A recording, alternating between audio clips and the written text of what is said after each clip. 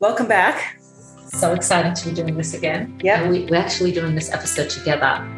In person. Yeah, which doesn't happen too often. And it's very appropriate for this episode because this episode is all about meaningful conversations. Yeah. And they're important to do in person. Often we can't, but it's really special when you can do them in person because there's nothing like communicating in the flesh. Yeah, I think we've learned that, especially in the last year or two. The difference being in the same room versus being on Zoom or on the phone. There's definitely like an energy in that space. Yes, so if you ever feel like you want to connect to others in a more meaningful way, keep listening. Right. According to research, people who have genuine and meaningful conversations are actually twice as happy as those who don't.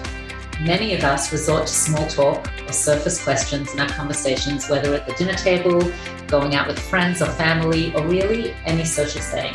Right. And, surface talk can be appropriate sometimes, but at the same time, it can limit us from developing deeper and more meaningful relationships with others. And one meaningful conversation really can alter the course of your life. And Rivka, I feel like you and I can attest to that. Totally. We're going to talk about this today because Ida and I have personally experienced this. And in our introduction, which you hear at the beginning of every episode, when we say it all started in an Uber, that's where the meaningful conversation sparked the ideas which led us to create this platform. Right. And it's specifically this episode, Rivka, which was your idea, which I love. And, we've been actually wanting to do this episode. We wanted to introduce ourselves to you, sort of like a trailer episode, but at the same time, share some questions with you, our listeners, that you can use to create your own meaningful experiences with others, whether it's close family members, friends, or even acquaintances. You really never know the impact of one single question. I love the idea of doing this at a dinner table, like especially with close family who you spend a lot of time with. I do it with my husband, with my kids. And, if you have teens, coming from a place of curiosity, it kind of lowers defenses and it builds connection between people. Yeah, and with new people as well, like you and I, Ida. We didn't know each other that well before we met in the Uber. And then this podcast happened because of our meaningful conversation. The proof lies in the pudding. It can make a tremendous difference. And throughout this episode, you will hear how this all came to be through the meaningful questions we share with you, that you can share with the people that surround you and the people you come across. So today we bring you a belated trailer episode, and we introduce you to some new meaningful questions that we hope will help bring more joy and meaning into your life. When we were discussing doing this episode, I decided to test out one of the questions at my Shabbos table. We'll do the question that I asked as our first question. What do you think about that? That's great. I love that. And I actually had this big table with 25 people, and some of them were my family, and some of them were people that didn't know each other. You know the quote from John F. Kennedy, ask not what your country can do for you, ask what you can do for your country. So instead of asking people, how's life treating you, you can ask, how are you treating life? And so we went around the table and asked each person, how are you treating life? And it really was a way to get to know, everyone got to know each other that way. You kind of see, okay, what are you doing with your life these days? Or what are you working on in your life in some way? And it was amazing. There was such great energy and we all learned from each other. I was listening to, some people talk at the Shabbos table. And I'm like, yeah, that's something I want to work on too. Or that's something I'd like to take on. And everyone felt so uplifted by the end of the conversation that everyone contributed to. It's a great question because the question in itself represents like a perspective shift. What do we normally ask? Like, how's life, right? Or how's life treating you? I feel like that's the first question that comes to mind in that context, right? How's life treating you? And the minute you ask that question, what do I think about? Well, okay, what's happened to me? What am I dealing with? What cards have I been dealt? Whereas this question is changing the way I understand my relationship with my life. It's not about what life is bringing me. It's what I'm doing in my life to make a difference. Yeah, it's a great flip. Yeah, like it's not about me. Right. And the ego and pointing fingers. I think that's what it will often lead to. I think of this quote a lot that definitely comes to mind with this question on humility. Humility is not thinking less of yourself. It's thinking of yourself less, right? This is not really about me. It's about something much bigger than me. Yeah. So I don't know if we're answering the question or we're going to discuss the question. Well, can I ask you personally, Ida, how are you treating life? I kind of know already, but I want to hear just something. Share one thing in how you're treating life. There's a question of how I'm currently treating life or how I aspire to treat life. Right. I think I'm always looking to grow and become better. Yeah. What I'll say is that I'm treating life like it's on loan, and whatever talents or skills I have are not mine to keep. They're meant to be shared. And I really see every person, every individual as a unique, untapped resource. And you don't know what impact you can have in the world until you start digging and exploring.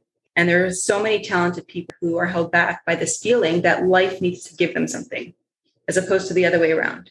So I guess I'll answer the question with a question in typical Jewish fashion. The question really is, what is the best use of your time or my time and energy? And how can I ensure that I'm showing up to the things that are most important to me in my life, or to the things that are most important to you? So the answer will be very different, for me and someone else maybe. But at the end of the day, it's about, how can you serve your purpose best, whether it's through parenting, community engagement, or advocacy, whatever it is. So can you share one thing that you're doing that just from the top of your head? Okay. I'm taking opportunities that are outside my comfort zone with the intention of hopefully, working toward my purpose and potential, and hopefully in the process making a difference. So I don't know if that's something specific. I think it's a perspective, I think, that I'm bringing to life that I think is important for me, and I think for many people. Pushing past your comfort zone. Yeah. Amazing. So Rivka, if I were to turn the question back to you, how are you treating life? Well, it's such a big question. So when you ask this question, you can just tell the person that they can share some small step or something they're working on or something that they are doing. Because I remember when I asked this question at our Shabbos table, one person said, I feel like it's arrogant of me to share how I'm treating life. You know what I mean? So he just kind of shared something that he's working on. But I don't think it's arrogant at all. It's just something that a way that you're contributing to the world. But maybe they're misunderstanding the question. Right. I wonder if that's part of the reason this question is so important. Yeah. Did someone at the table say something that you felt was impactful? Yeah. Someone at the table said that this year the way she's going to contribute to life is by respecting others, looking at the people that she respects and taking from them what she can learn from them and how she can apply that into her life. Another person had said that they're going to push past their comfort zone by being a bit more adventurous because they're very straight, and they feel like just by embracing the twists and turns of life, by thinking of this thought that life is an adventure and embrace that feeling, I felt like that was really nice, Right. And so that made me kind of, because I had first just shared something new that I'm taking on this year in my work. And that made me think of things that I would like to work on in my life. And I thought I'd share something that I'm working on to treat life well. And that is being present with my kids and in general. And also being on social media. I had taken a little bit of a break with my two daughters' weddings. And when I left social media, I felt so present in my own life.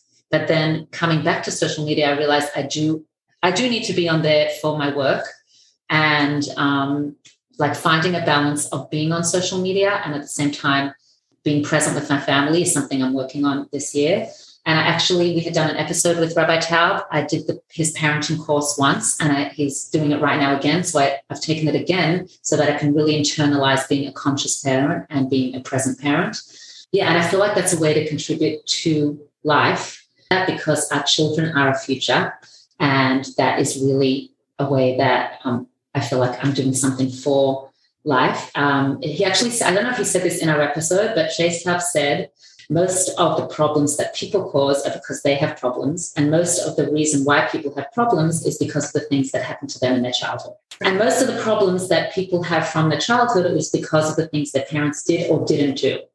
And if we could have that in mind, and I think being a present parent is something that could really be a gift to life. This is why conversations are so important. Look at how we each brought our own perspective here to the table with the same question. Yeah. And I honestly didn't think to go there. And now that you mentioned it, at the end of the day, if you think about what's the best use of your time and energy, I'm just going to speak from my own experience. Okay. The only role where I'm irreplaceable is in my role as a mother to my kids. Yeah. And to me, the best use of my energy is in that space. And I really appreciate that you mentioned your role as a parent. I think it's something front and center as the best use of my time and energy. Mm-hmm. And it's just a question of like how to be present. Because, it's interesting. It's ironic because we're busy contributing to the world in other ways. And then sometimes being a parent can get lost and we get distracted thinking about those other things. Right. But being present as a parent is really the most important way to contribute to life. Yeah. We want to recognize our roles and be present where we need to be. Yeah. So let's share the next question that, can be the opportunity to connect in a meaningful way to one another. And the question is, and I'm going to ask you this, Rivka. Yay. What's your favorite attribute in a person? So just spontaneously, I will say generosity. I grew up with it. I grew up with it at home. It's something I always look back and admire and admire it now till today. Both my parents in their own way were very generous. My father, it was with charity. He gave a lot of tzedakah. My mum in the fact that she always had an open home and always took her time to welcome people into our home. And whether it was with food or her time just to listen to people and being thoughtful in so many different ways. And also, just from watching my mother, I feel like the woman plays a big role in when she encourages her husband to give, it really enhances the giving and the generosity. I agree with you.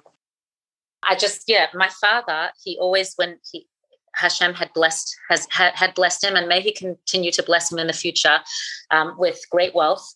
And as his children, we always felt that he looked at it, which he did, as a gift from Hashem, and that he was going to give it to others. And that was his purpose, was to give it as charity and give to the world, people who are in need, and to spread the light of Torah in the world.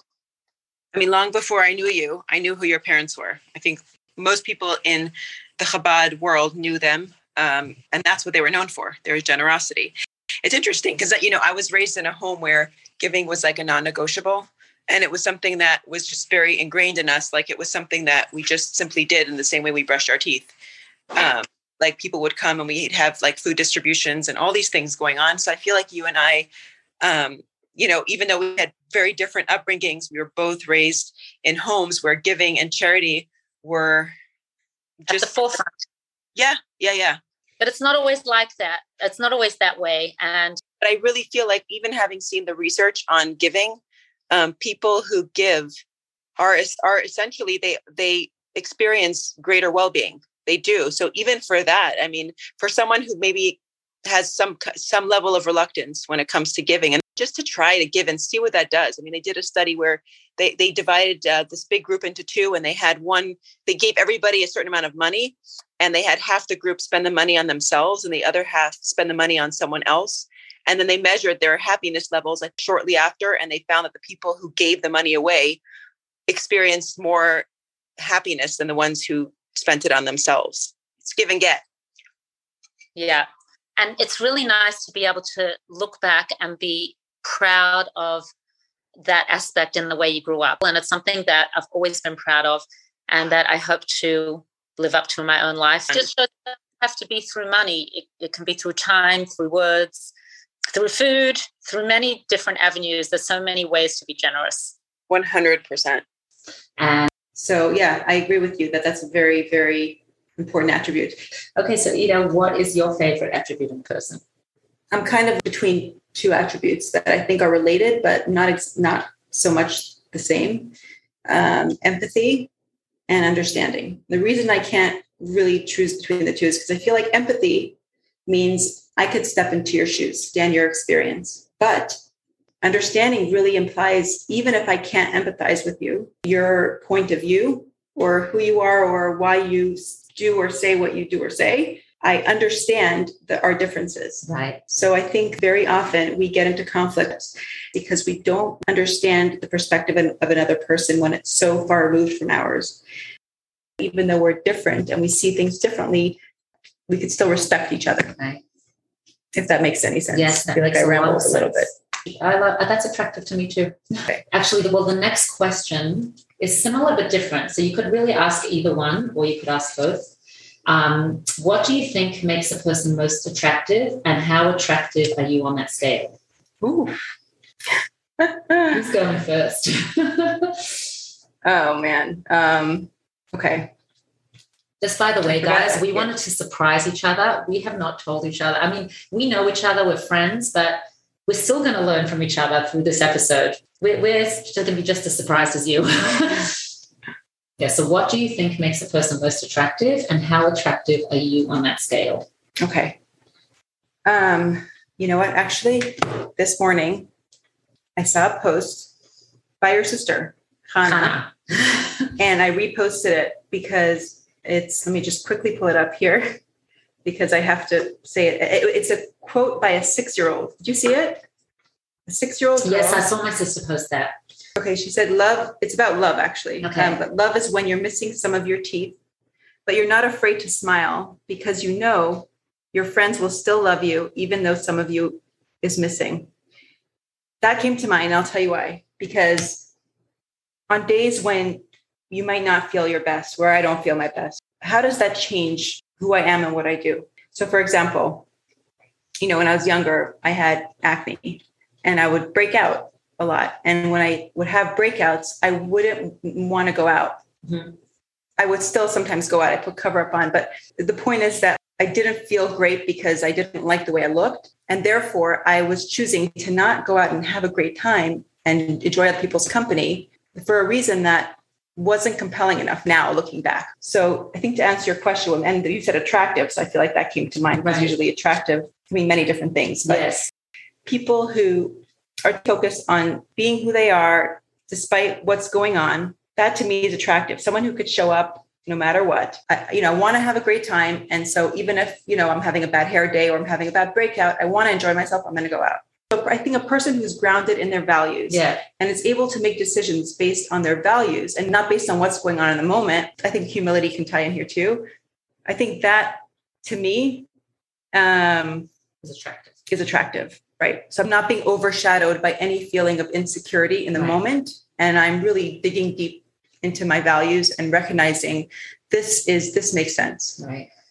So how attractive am I on that scale? I'm a work in progress. I'm if I'm being truthful, I've come a long way where I'm not going to let inconsequential thing get in the way of something important to me. But at the same time, I think that there's a lot that I could still do to really be grounded in my values. Do you know that Shays Taub talks about this in one of his sessions in the parenting course?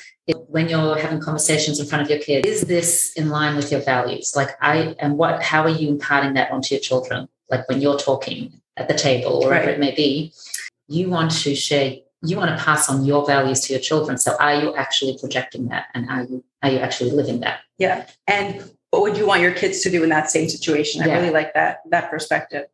It's like if my child who I love and I want the best for decided to do this under these circumstances, what would I tell them? I love how with you so much comes down to parenting. Yeah. Like your role as a parent, which speaks to your, so it speaks to your values, because that's a big value. Like, that's so important. It's an important value. Wow.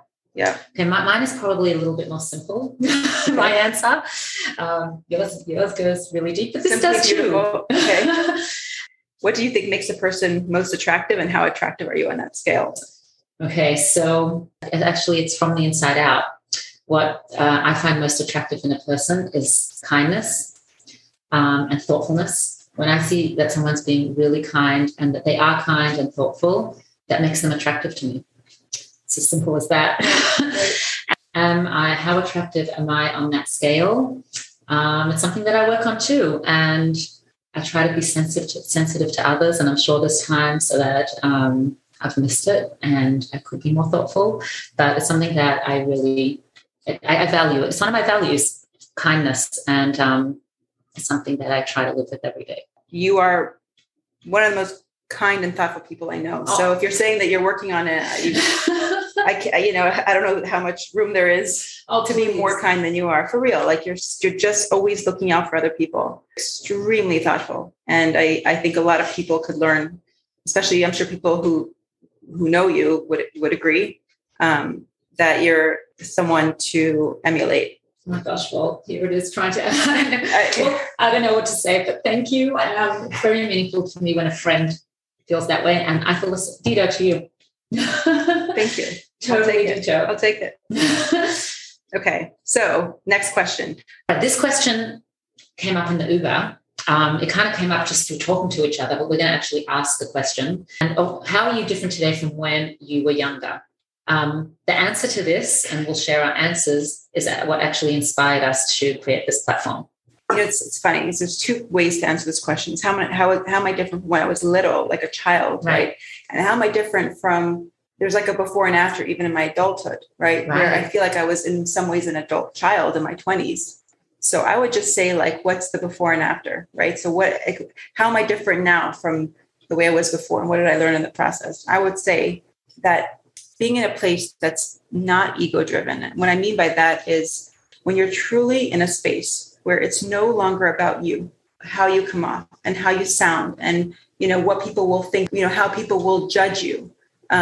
Will they reject you? When you're no longer in that space and you move into a space of how can I be of service? Something happens. There's a shift that happens, and not something that happens overnight. Because the minute you're thinking about how others perceive you, you're not present. Right. Because in your future, that's future oriented. You're worried about what might happen afterwards. Will they reject you? And then you're not present, and you're literally depriving yourself of the present moment, which will never happen again. This moment will never happen again. Both Edith Eger and Brene Brown shared a very similar story of how they were speaking for a big audience. And Edith Eger said someone got up and walked out in the middle. And Brene Brown said that there was somebody making like this grimacing face. This happened a few times with Brene Brown, actually. She shared a few stories. They were in an anxious state of mind that deprived them of the ability to be truly present, which now they are, right? They've come a long way. And that's when they really achieved tremendous success. But they were saying, like, it's so difficult to be present when you're worried about the outcome of things. What will happen? What does this mean about you? Just don't overthink it. And the funny thing is, if people who are always worried about what other people think and how they're going to be perceived by others, it holds them back. It also makes them more likely to get the very thing they don't want. Right. So I think you answered the question more about from your early adulthood till now. Like you probably weren't even thinking about that as a young girl. Right. I was, when we prepared this question, I was thinking more of our conversation in the Uber, where I was sharing how I consider myself lazy as a girl. I was mischievous. I wasn't focused on school. I didn't study. Whereas now I'm more in a growth-minded space where I do like to learn and I'm passionate about things. I want to achieve. And I feel like you had that same kind of story in your own way. And that's where we were inspired about each other, that we were one kind of person when we were growing up, more like chill and mischievous. And my childhood friends today, like, they're like, can you please tell? We don't know this, Rivka. And I think that was our point of connection. Yes. That our friends, and I have several friends who listen to this podcast. So if you're listening, me too. I went from never seeing an A on my report card, even having a 4.0 graduate school GPA. Right. Like, I've totally transformed in that regard. Unbelievable. And yeah, it's crazy. And also low self-esteem. Like, they're like, Rivka, where did you get the confidence to do this kind of thing? Yeah. And I feel like you had the same, having the confidence to actually do what we're doing, for you to go and study, to put out this platform, the podcast, to be an ADHD coach. We've gone through that whole experience of having ADHD. Right.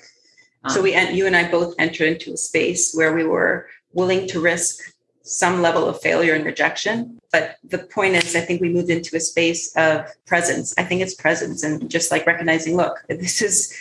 I feel like at some point I felt like I wanted to show myself that I can. We became progress oriented. So anyone who listens to our first episode and then to later episodes, we've heard this from quite a few listeners, that even that progress has been ongoing. That we're today significantly, I think, more adept. I don't know if that's the right word, but we've learned so much, and it's more comfortable doing this now than we were. And there's no other way. We were not comfortable. But there's no other way to get through that initial kind of discomfort other than just working through it. Which will lead us to the next question. Yeah. It does lead to the next question. What would you say to your younger self? Okay. Do you want to answer that first? Okay. I would tell my younger self that whatever struggle I may be going through, it may very well lead to my strength. Because at that time, when you're going through the struggle, you're like, what is this going to lead to, and why am I going through this? In growth within myself and in being able to help others overcome theirs, if I choose to pull through and deal with the struggle. And also it's inevitable that life has ups and downs. I don't think we don't realize as our younger selves that that's the truth, that life has ups and downs, and to lean into that, into the times when those downs, whatever down, it's all relative what a down is, but whatever down we may be going through, to lean into that and expand, own the choices that we make, and that there's always a possibility to make new choices at different stages. And a mistake doesn't have to hold you back. If anything, it's part of the imperfect story, and that you can be proud of the imperfect story. And that life, there's lots to tell my younger self. Life isn't meant to be perfect. We strive towards it, but it's the bumps and twists and turns that make us who we are. And to embrace our own perfect story. But if I was going to share something specific, I would say finish things you start, because that's something that I didn't do. But even though I didn't finish those things I started, that's what that has made me who I am today. I kind of pushed myself to finish things and to show myself that I can do that. But if I was going to tell my younger self something, it would be like, finish what you started. Yeah. Right. I love that. It's nice to be able to connect the dots, like once you're older, obviously when you're older, you gain more perspective and you can understand the progression of events better. I'm inspired by you to be very specific in this answer. In my answer to this question, reminds me of the quote, be the person that you needed when you were younger. Yeah. So you shared that. Love that. Yeah, I shared that on social media. And it's so powerful. So powerful. Because even in anyone who's a parent, is just remember, be who your child needs, remember when you were younger, what you needed. And maybe it was different from what, you received from your parents, understandably so. Everybody's different. What I would say to my younger self is you have a unique brain and mind, and it doesn't work like everybody else's. I thought that the fact that I didn't get good grades meant that I simply could not do well. Obviously, I've learned differently now. I would just say you most definitely have. Yeah, you're but getting top grades, and when are you graduating? I'm graduating in May.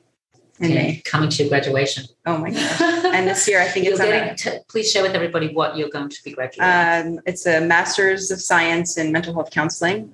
After many years juggling different things, but I did it slowly, slow and steady. It was the only way I was able to meet my goals, being a mother and a wife, and have work and all the things I had to do. I would say, and this is something I think is so important, is different is not bad, and so beautiful, so true. Here's the thing, is that I had a teacher, actually two teachers, and I wonder if I should mention their names. Well, if they did something positive, yes. Okay. And what's interesting is I did very well in both their classes, even though I had inattentive issues. And this speaks to the power of educators and being able to really nurture kids. I not to say that I wasn't responsible and accountable, but at the same time, when a child feels valued and loved and understood, back to understanding, I was just going to say that, yeah. It can change so much about a child's abilities, actual abilities, mm-hmm. and confidence. So not to say that all my teachers were terrible. Look, at the end of the day, you have a classroom full of kids. Yeah. Every kid's different. You cannot give individual attention to each one. And anyone who's a teacher, I'm sure, can understand this. I used to teach, so I know. I get it. It's the hardest job and the most, in my opinion, undervalued and underpaid. Mm-hmm. So I'm voting for raises for teachers, for all teachers. Me too. Any educator. That's but anyway, that's going to change in the world. Yeah. But okay. So I'm going to. Yeah. No, you're going to share their names or not? So it was my third grade teacher. Her name was Liba Muchkin, and Rabbi Dahan. So those were two. I met him. Okay. I just have to say this on. Okay. I met him, Mr. Dahan, Rabbi Dahan. Yeah. He made my daughter Mushka's first Shabbat Brachas, Mushka and Shalom's Shabbat Brachas. And he came up to me and he said, Ida shared something with me, and it made me feel so good as a teacher. I just think the power of words, and people, when someone does something positive for someone, it should be shared with the person. You told him, he said, Ida told me that I had a great impact on her life as a teacher, and because I cared. And he said, I can't tell you what that's done for me. It's empowered me further as a teacher.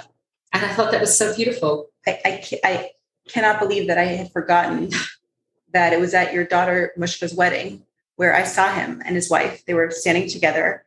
And I immediately, even though it's so not in my nature to just walk up to somebody, I kind of get like shy about those things. And I was with David, my husband. And so I just went up to him and I said, sorry to disturb you. That's the best thing. But I want you to know that something that you said to my mother at a parent-teacher conference, and the way you were as a teacher was tremendously impactful in my life and gave me confidence in myself. He told my mother used to come home from parent-teacher conferences crying, literally every single time, crying, tears streaming down her face. I feel like she's such a good person. And I felt like, oh no, like what am I doing this? And obviously on my end, it was never intentional. I never meant to hurt, it was disruptive in the classroom. Right. And she came home from parent-teacher and she was smiling, like she was beaming with joy. And she said, Rabbi Dahan said that you have a deep understanding of Tanya and Chassidus. Mm-hmm.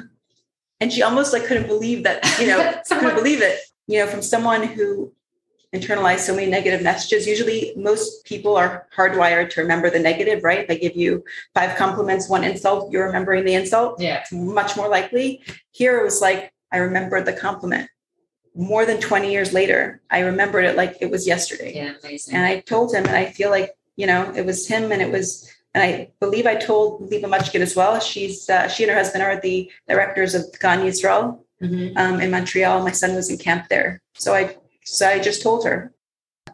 How crazy is that? That is crazy. And that what he did for you and then what you did for him later on, you've empowered him further to continue empowering his students by giving over their strengths to them and telling them where their strengths lie. Right. And by the way, we interviewed his niece. Who's his niece? The Chabad Rebbetzin of Nigeria. Oh my gosh, I didn't realize that's his niece. Oh my gosh, because her maiden name is Dahan. Oh my goodness. Okay. Ida, have you ever pushed past your comfort zone and actually seen positive change in your life from it? All day, every day. All day, every day. Yeah. But the beauty of that is that it's kind of like jumping into cold water and getting used to it. Yeah. And then when you're used to it, it's not uncomfortable anymore. But, I would say to this is I'll keep this answer short. In order to push past your comfort zone, push enough where it's uncomfortable, but not too much where it's so uncomfortable that you're going to not do it again. Right. So just small micro risks, I call them, right? So for example, to me, speaking in public was something I never imagined possible. I was just too afraid, right? And I started in like a smaller setting, right? Started really at a Shabbos table, actually. It's funny, of all places, that's what we were talking about. Yeah. There's a family here, the Lipsker family has tradition in Bell Harbor of going around the table and everyone shares something. And we ate there several times. First few times I would suddenly disappear to the bathroom. My kids needed me. It was like, right before it was my turn, my kids suddenly needed me so badly. I couldn't possibly stay at the table. Eventually I kind of came to, started there. And then we gave a little class at my kids' school. And again, I was the last person in my mind who was going to do something like this. Just didn't seem something I even wanted to or cared to do. And here you are today. So yeah, I'm saying that's the thing is like push past your comfort zone. Webinars, lectures, podcasts. Yeah. So Rivka. Yeah. So I'm also every day pushing past my comfort zone. But I wanted to give this example because I thought it's a way for us to share a bit more about like a trailer about how our podcast came to be. And there was a JWE summit. It was an entrepreneur summit of how to grow your business. And I was looking to learn more on how to grow my business as a health coach. And I wanted to go with somebody, but I thought, okay, I'll go on my own if I have to. And I was scrolling through my feed and a picture of Ida came up where she was just launching her multi-role women business. And I thought, I'm going to reach out to her. And it was pushing past my comfort zone because I was like, she might think I'm actually crazy. She lives in Florida. For reaching out to her to ask if she wants to come with me. Something in me, I knew you, but we weren't like close or anything. But I thought I'm just going to reach out and see an off chance if she wants to go with me to the summit. And I did push past my comfort zone, even though and may have sounded all natural and confident in asking you the question, I was pushing past my comfort zone. So that was the first thing I did, that to push my, and Ida actually said yes, because she was thinking of coming to New York for something else. And me posing this question to you actually made you say, yes, you know what, I'm actually going to come to New York. And that's where I met her in the Uber.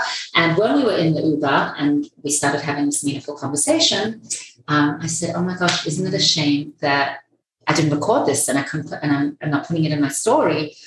We got so caught up in the conversation, we weren't even thinking to record anything.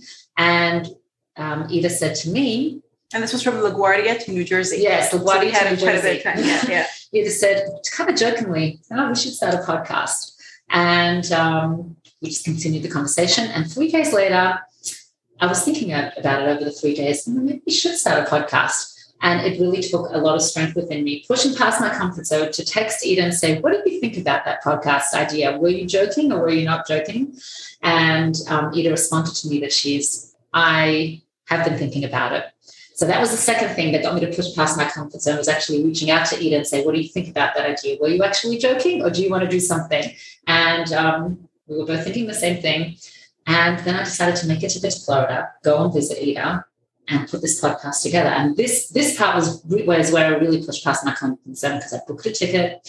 I got onto the plane. On the plane, I was thinking, what am I doing? Who am I to actually be getting on a plane, going to Ida, putting this podcast together? Why would I do such a crazy thing? Right. But I pushed myself. I was like, something in was like, I think that something really special could come out of this because of our meaningful conversation, and that we could get more meaningful conversations, share that with others. And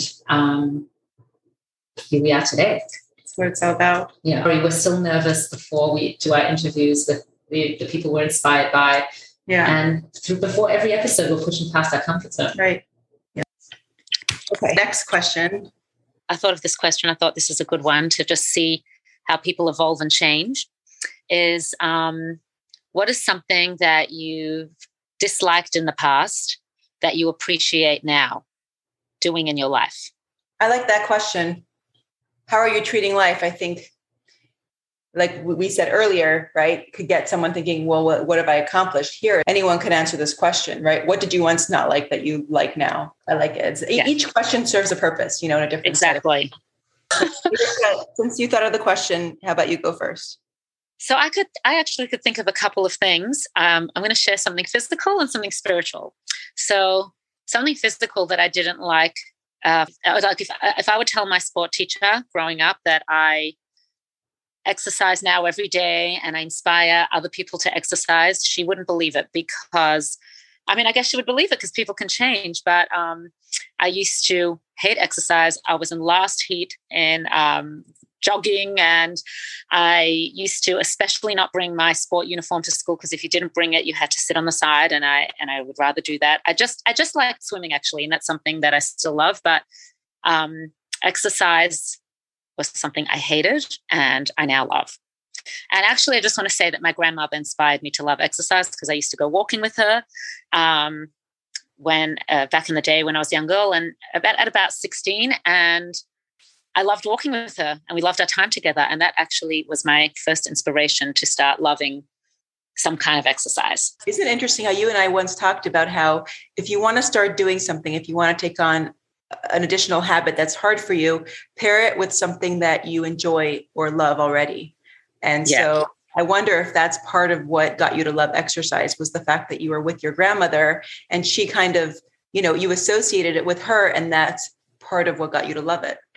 Absolutely. I really do. I also sensed that she loved it, so that, I felt like her joy in the walk and in exercising, and that kind of inspired me to find a way to love it. And I enjoyed my time with her. So that's one thing. Another thing is reading. I never loved reading back in the day, and it's something that I've really grown to love. I'm a slow reader, so you feel like, am I ever going to finish this book? But it's amazing, even like this past year, how many I've got, like you actually told me to do this, Ida. You said, make a pile of all the books you've read and you'll see it builds up to something. And I have it on my desk, the books that I've read, and I'm like, wow, I've actually read quite a few books this year. And I try to do, I'll make deals with myself. Okay, this week I have a bit more time in the evening, so I'll read a chapter a night. Or if I see it's a busy week, I'm like, at least I should be able to do one chapter this week. And it builds up to finishing a book. I feel like the people who say they don't like reading, what I think they mean is that they don't like reading books that are not interesting to them, right? So right. If let's say you love, I'll use my own, life as an example, right? So as soon, I love reading about anything related to psychology. I was not a reader growing up at all. But then I started to read things that were of interest. So you too. Yeah, me too. Me too. And by the way, I just want to explain the idea of putting a stack of books that you already read next to your bed, or even like keeping a list of things that you have already done handy. The reason that that's very effective is because our minds will often go to what we haven't done yet, what we need to do. And it's usually overwhelming, books we haven't read yet. So this kind of just reminds you, well, hey, just stop for a second and remember how far you've come. And that actually will make you more likely to read more if that's what you want to do, or to do more, or, whether it's related to reading or something else. So yeah, it definitely does that for me. I have it on my desk, on my work desk, and it reminds me, hey, even though it takes time to get through the book, there's a pile of books sitting here, and I've learned so much from each of them. Yeah. So what I do is I have a pile of my favorite books that I've already read, and then the one book that I want to either finish reading or start reading. So then I have most of the books that are already read, and then the one that I want to read. And I think look, I can't say it's been 100% effective, because I still feel like I would love to read more, but it certainly will make a small difference, I think. Yeah. And just to think back about how much I used to hate reading and now I love it. It's really fascinating. You never know until you actually immerse yourself and try and explore. That's why it's so important to. You're right. Don't say you don't do something until you've tried it. Then you could say, I've tried it and it's simply not for me. But right. And also you don't have to finish every book you start. Right. I'm just saying this from my own experience. I feel like a lot of people have this feeling that if they don't finish a book, they haven't followed through. But the truth is, sometimes you can just gain from one chapter exactly what you needed from that book. And then you can just jump around a book. You can read the chapter that interests you the most. You don't have to go from cover to cover if it's not like a novel with a story where you kind of have to follow. So true. Yeah. So true. I'm one of those people that feel like, I feel like I have to read the whole book, and you actually shared that with me, and that's been helpful. I have a feeling what I'm going to share now, you also can relate to, and that's Tehillim. It's something that I didn't necessarily connect to in the past. And in the last year or two, I'd say in the last year, I've really connected to saying Tehillim, because I started saying Tehillim for my daughters to find them a shidduch. And I was listening to a class that my sister, Hannah Herzog in California, and Encino, California, gave on Tehillim, and it really inspired me. And ever since then, in the morning when I'm part of the 5 a.m. club, I say Tehillim, and it's a way for me to connect to Hashem, and I really appreciate it now. So Tehillim is Psalms. Rivka, it's so interesting that everything that you're saying, I feel like you've kind of answered the questions for me. So I'm going to forego my own answers, because the truth is my whole life, I had a very hard time with prayer, with davening, because the words were not in my native language, Hebrew. I speak a little Hebrew, but not the biblical type. And I couldn't connect. And I would say just the basic things I needed to say at school. I would kind of, do what I had to do. But up until last year, it felt nearly impossible for me. And even when I tried, I would tune out. And then I spoke to our local rabbi, Lipsker, and I was inspired to start saying a few chapters a day. My family's and at the time it was Kufyat Tess, which anyone who's said Tehillim knows that's a long one. So, and I made a commitment to start with just 7, but Kufyat Tess, which is 119, was one of them, and it felt like climbing Mount Everest every time I said it. And I didn't think I was going to continue, but I committed to try. At the end of the day, there's 24 hours in a day, and it takes 25 minutes. I can contribute 25 minutes, to God, right? Something spiritual, greater than myself. And what was so unexpected for me was that now, which is I'm kind of a couple months in, maybe 6 months, I think, And I mean, anyone who says Tehillim already will understand. And if you haven't yet, the best way I could describe it is there's something that happens that is beyond my comprehension, but it kind of, when I do it in the morning, first thing in the morning, it sets the tone for the day. Totally. It allows me, even on a subconscious level, to recognize that ultimately I don't have control over the outcome of anything, and God runs the world. And when you really, tap into that, you operate at a different level, I think. So it's really, Rivka, I'm so happy. I don't know that I would have mentioned it because I can't say it's something I didn't like. It's just something I wasn't. Right. I wouldn't say I didn't like it either. It was just something I didn't really deeply connect to. And it's something that I feel I do now, And you realize how great it is, meaning something. Yeah, I know. I just want to add that I started off by saying my girls Tehillim, and then I'm like, I gave birth to 8 children.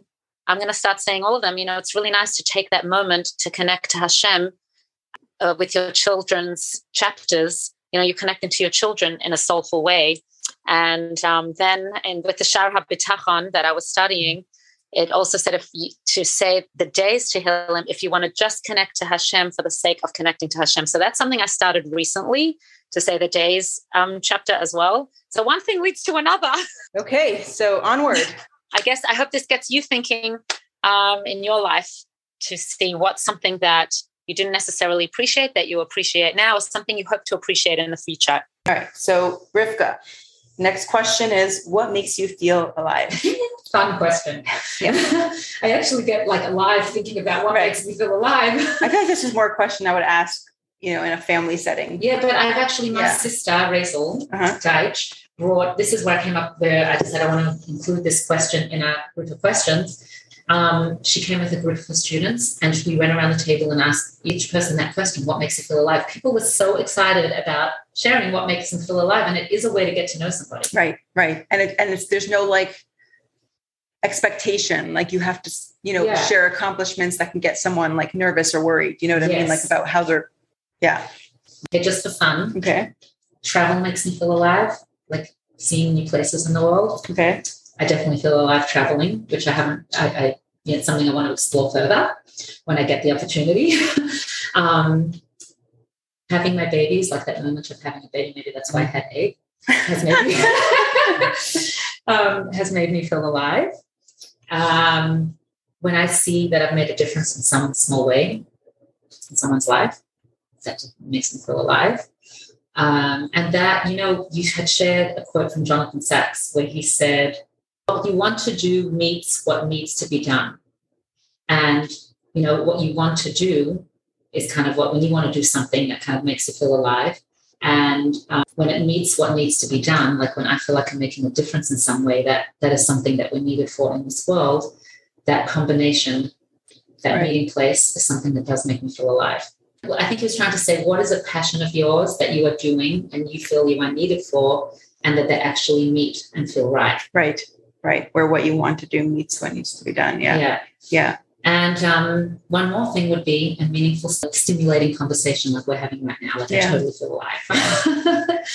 So, I feel the same way. And I think I would say that full engagement in the present moment makes me feel alive, which is obviously, when I'm fully engaged, usually I'm doing something that brings me joy, like being with my family, especially when I spend one-on-one time with my kids. There's something that happens where, if I put my phone away, we go for a walk, I feel like there's this engagement that I know is so meaningful and important for both of us. Definitely makes me feel alive. And also where I'm engaging in some maybe meaningful work or something I know is helping me nurture my purpose in this world. Right. So, it's a big question. Yeah. And it can be fun too. It's it's a deep question. Yeah. It's a fun question. And it's a stimulating question. Yeah. And I think, we could, anyone can start, you could start with one question at the dinner table this evening, choose a question that you think might be most suited to the setting and then go with it and see where it takes you. In tradition, right? We usually end with a favorite quote or favorite word, right? Yes, when we did our episode, I shared one of my favorite quotes when we did that episode when you interviewed me on health. Yeah. And it was a quote from Leonard Cohen, which is, there's a crack in everything. That's where the light gets in. But I figured I'd share a favorite word this time, just for a change. Okay. So hope, the word hope, has always been a favorite word of mine. Like I find myself often saying, there's always hope as long as there's life. And I've just seen so many times how things seem bleak. And it actually ties in with this quote that I just shared. And there's an unexpected light at the end of the tunnel. Yeah, I relate the word hope to just in general, all our journeys and the adventures of the twists and turns of life. It creates like dreams and positivity and creativity. And I read something beautiful in Tehillim, an interpretation when David HaMelech turns to Hashem for help. He asks for it twice in one of the chapters. It's actually in chapter 28. And it says about hope that it could be read as a means to an end, because once we have received what we are hoping for, we stop hoping. But having hope in God is not a means to an end. It's a way of life. Mm-hmm. And David repeats his expression of hope in God to imply this even after his wishes are fulfilled, he still continues to hope. Wow. Meaning it's like about the journey, not so much, the destination. I'm trying to think of a quote that, because there's... we have lots of favorite quotes. I have quotes all over the place, but I'm thinking I would love to, to just kind of think of a quote that's very much in line with what we talked about today. Do something today that your future self will thank you for. Mm. I think that it's all about, looking to the past, just as, for context, not to dwell on it, but to really learn what it is that you need and what you need to improve on, right? In order to be the person that you were meant to be and to live into your purpose. Well, we could go on, but we both have to go about our day. So let's just review the questions. Quick recap. Yeah, quick. Okay. Instead of how is life treating you, how are you treating life? What's your favorite attribute in a person? What do you think makes a person most attractive, and how attractive are you on that scale? How are you different today from when you were younger? What would you say to your younger self? Have you ever pushed past your comfort zone and actually seen positive change in your life from it? Do you have something in your life that you used to dislike that you now appreciate? What makes you feel alive? What's your favorite word or quote and why? Have a beautiful day and some meaningful conversations. Until next time.